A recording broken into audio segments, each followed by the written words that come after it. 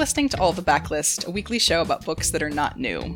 I'm your host, Vanessa the S. This is episode 412.5, and today is May 5th, which, yes, is Cinco de Mayo.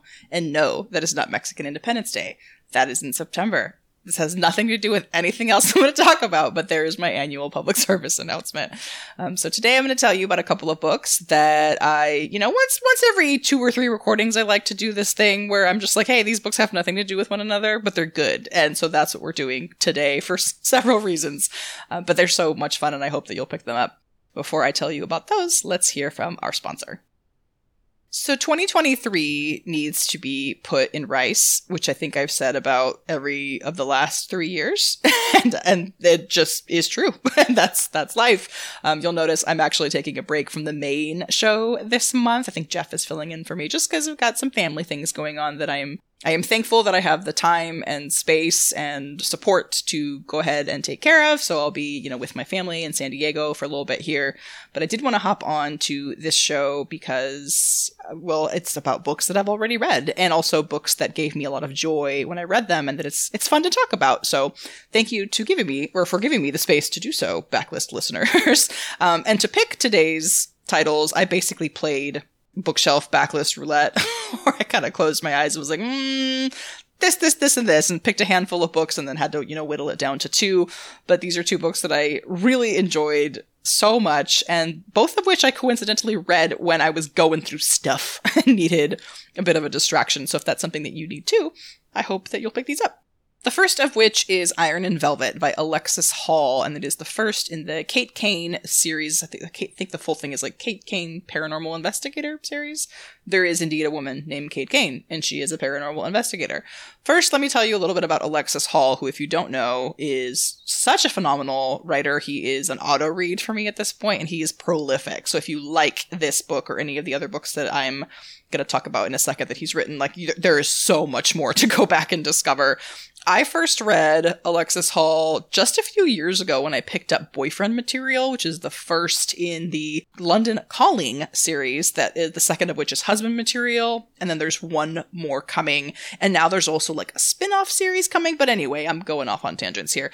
But if you liked Boyfriend Material or any of those books, if you liked Rosalind Palmer Takes the Cake, Paris Delacourt is About to Crumble, A Lady for a Duke. Alexis Hall has written so much stuff in the last few years alone that I have so much enjoyed that I finally started to go back into his older stuff, and that's how I discovered this book. I also want to just point out that he writes queer romance, and inclusively, he has written romance between a trans woman and a cis man. He's written lesbian romance, but he writes a lot of male-male romance, and is a bit of a rarity in the publishing industry in that the vast majority of published male-male romance, for reasons, is written by cis women. And I'll link to a post on the site that we have about that in case you're interested. But yeah, it's just really great to get to read male-male romance that's written by a queer man, and again, and does it so well, and I hope we get to see more folks like him get published.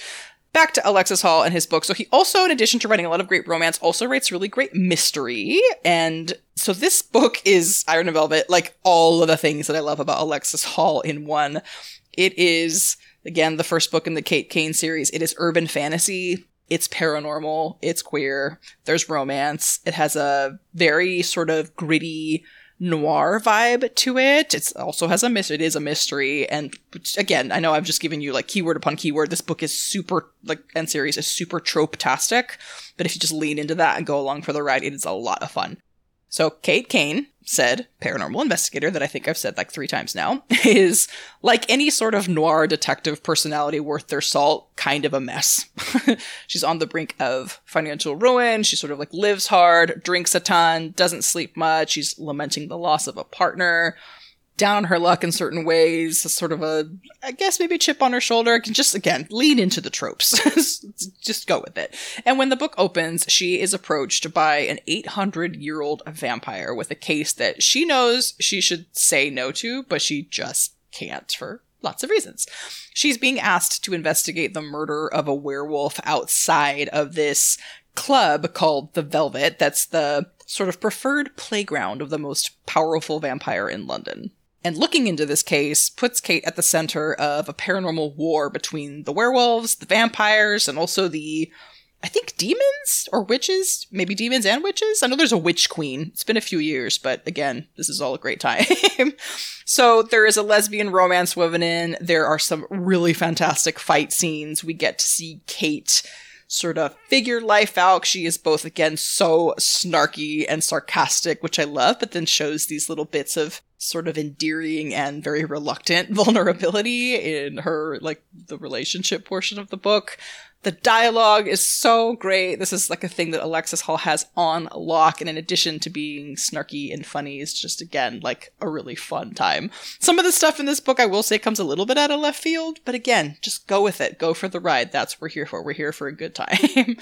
I do remember, at least I think I remember, well, there's definitely blood because, you know, vampires. But I think there was some other maybe like gross stuff that has to do with like the fight scenes, maybe even like a maggot or like a blood-sucking creature, but none of it was the kind of thing that turned me off from reading, and I think there's maybe like a reference to assault, but again, it wasn't graphically enough on the page to bother me, and we all know I'm a bit of a weenie, but your mileage may vary, so look up the trigger warnings in case that's a thing for you. But overall, again, it's just like a really fun, like ridiculously fun series that I think you'll enjoy, and I believe there are 3 books in the series. So again, that is Iron and Velvet by Alexis Hall, the first book in the Kate Kane Paranormal Investigator series. And my next book, as promised, has nothing to do with the first, but it's just fun. And this one is very different in both in style and approach, type of writing, but, you know, why don't I maybe just tell you about the book instead? So I will quickly say I need to give a trigger warning for discussions of suicide, both in my description of the book here and in the book itself, but it is, I don't want to call it light because I don't want to be insensitive, but it's maybe not what you think. Let me go ahead and tell you about it. It's not overly graphic. So gingerbread is not a titular metaphor here, but a real thing. There is literally a gingerbread recipe at the heart of the story. What Helen Oyeyemi has done is taken the role of gingerbread as inspiration, like in its role from classic fairy tales, in this case, Hansel and Gretel, and then does that thing that Helen Oyeyemi does so well, which you will know if you've read books like White is for Witching, which is to stick a concept that you think you know and are familiar with in a blender and crank it up to high, and then take what's left over and mold it into this whole new thing that is like recognizable if you're paying attention and may not make a lot of sense, but like, damn, is it beautiful? Like, that's the best way I can think of to describe really her writing in general, but definitely this book. So our 2 main characters are Harriet Lee and her teenage daughter Perdita. Harriet is constantly trying to woo the very sort of uppity, cliquey parents at Perdita's fancy West London school with her baked goods, specifically this gingerbread. They live in a gold-painted, like 7th story walk-up apartment with, so it's Harriet, Perdita, and also Harriet's mother, Margot. This apartment is, again, it's gilded. There's a bunch of velvet. I think there were silver satin parasol chandeliers. So what I'm saying is I want to go to this place, basically, but that's beside the point. Harriet is she's twice as old as her daughter, so she was a young mom. And there's sort of a mystery around Perdita's birth and the identity of her father, one that's not exactly known to Perdita herself, who is also kind of a loner and like trying to figure life out as a teen. And Perdita has grown up with stories from her mother about the origin of this renowned gingerbread recipe that apparently has origins in, I've said origin twice now, but in this very like mythical sounding place called Druhastrana, that is like maybe in Eastern Europe, but it doesn't show up anywhere on a map and cannot be Googled. So it's a place, or is it? We don't really know.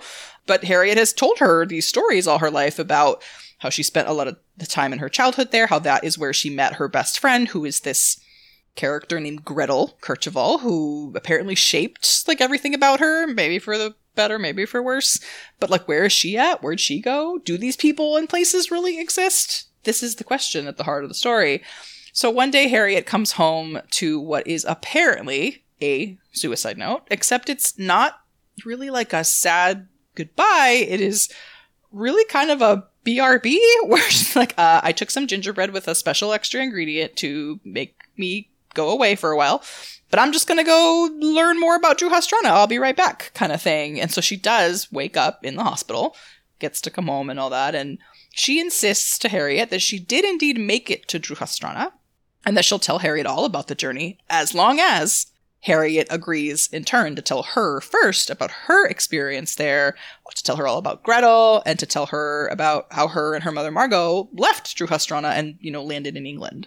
And so begins a story, by the way, that is like kind of chimed in Greek chorus style by these 4 dolls that she has that like are maybe made of plants and maybe talk. I'll let you discover that part on your own.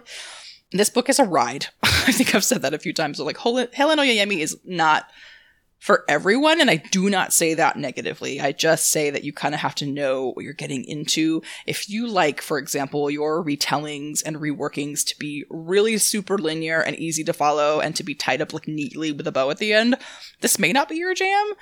But if you can appreciate the subversive, the twisty, winding path, suspend a little bit of disbelief and just go along for some elements of sort of, I guess, fabulism, maybe even magical realism with some amazing writing, I think the payoff here is great.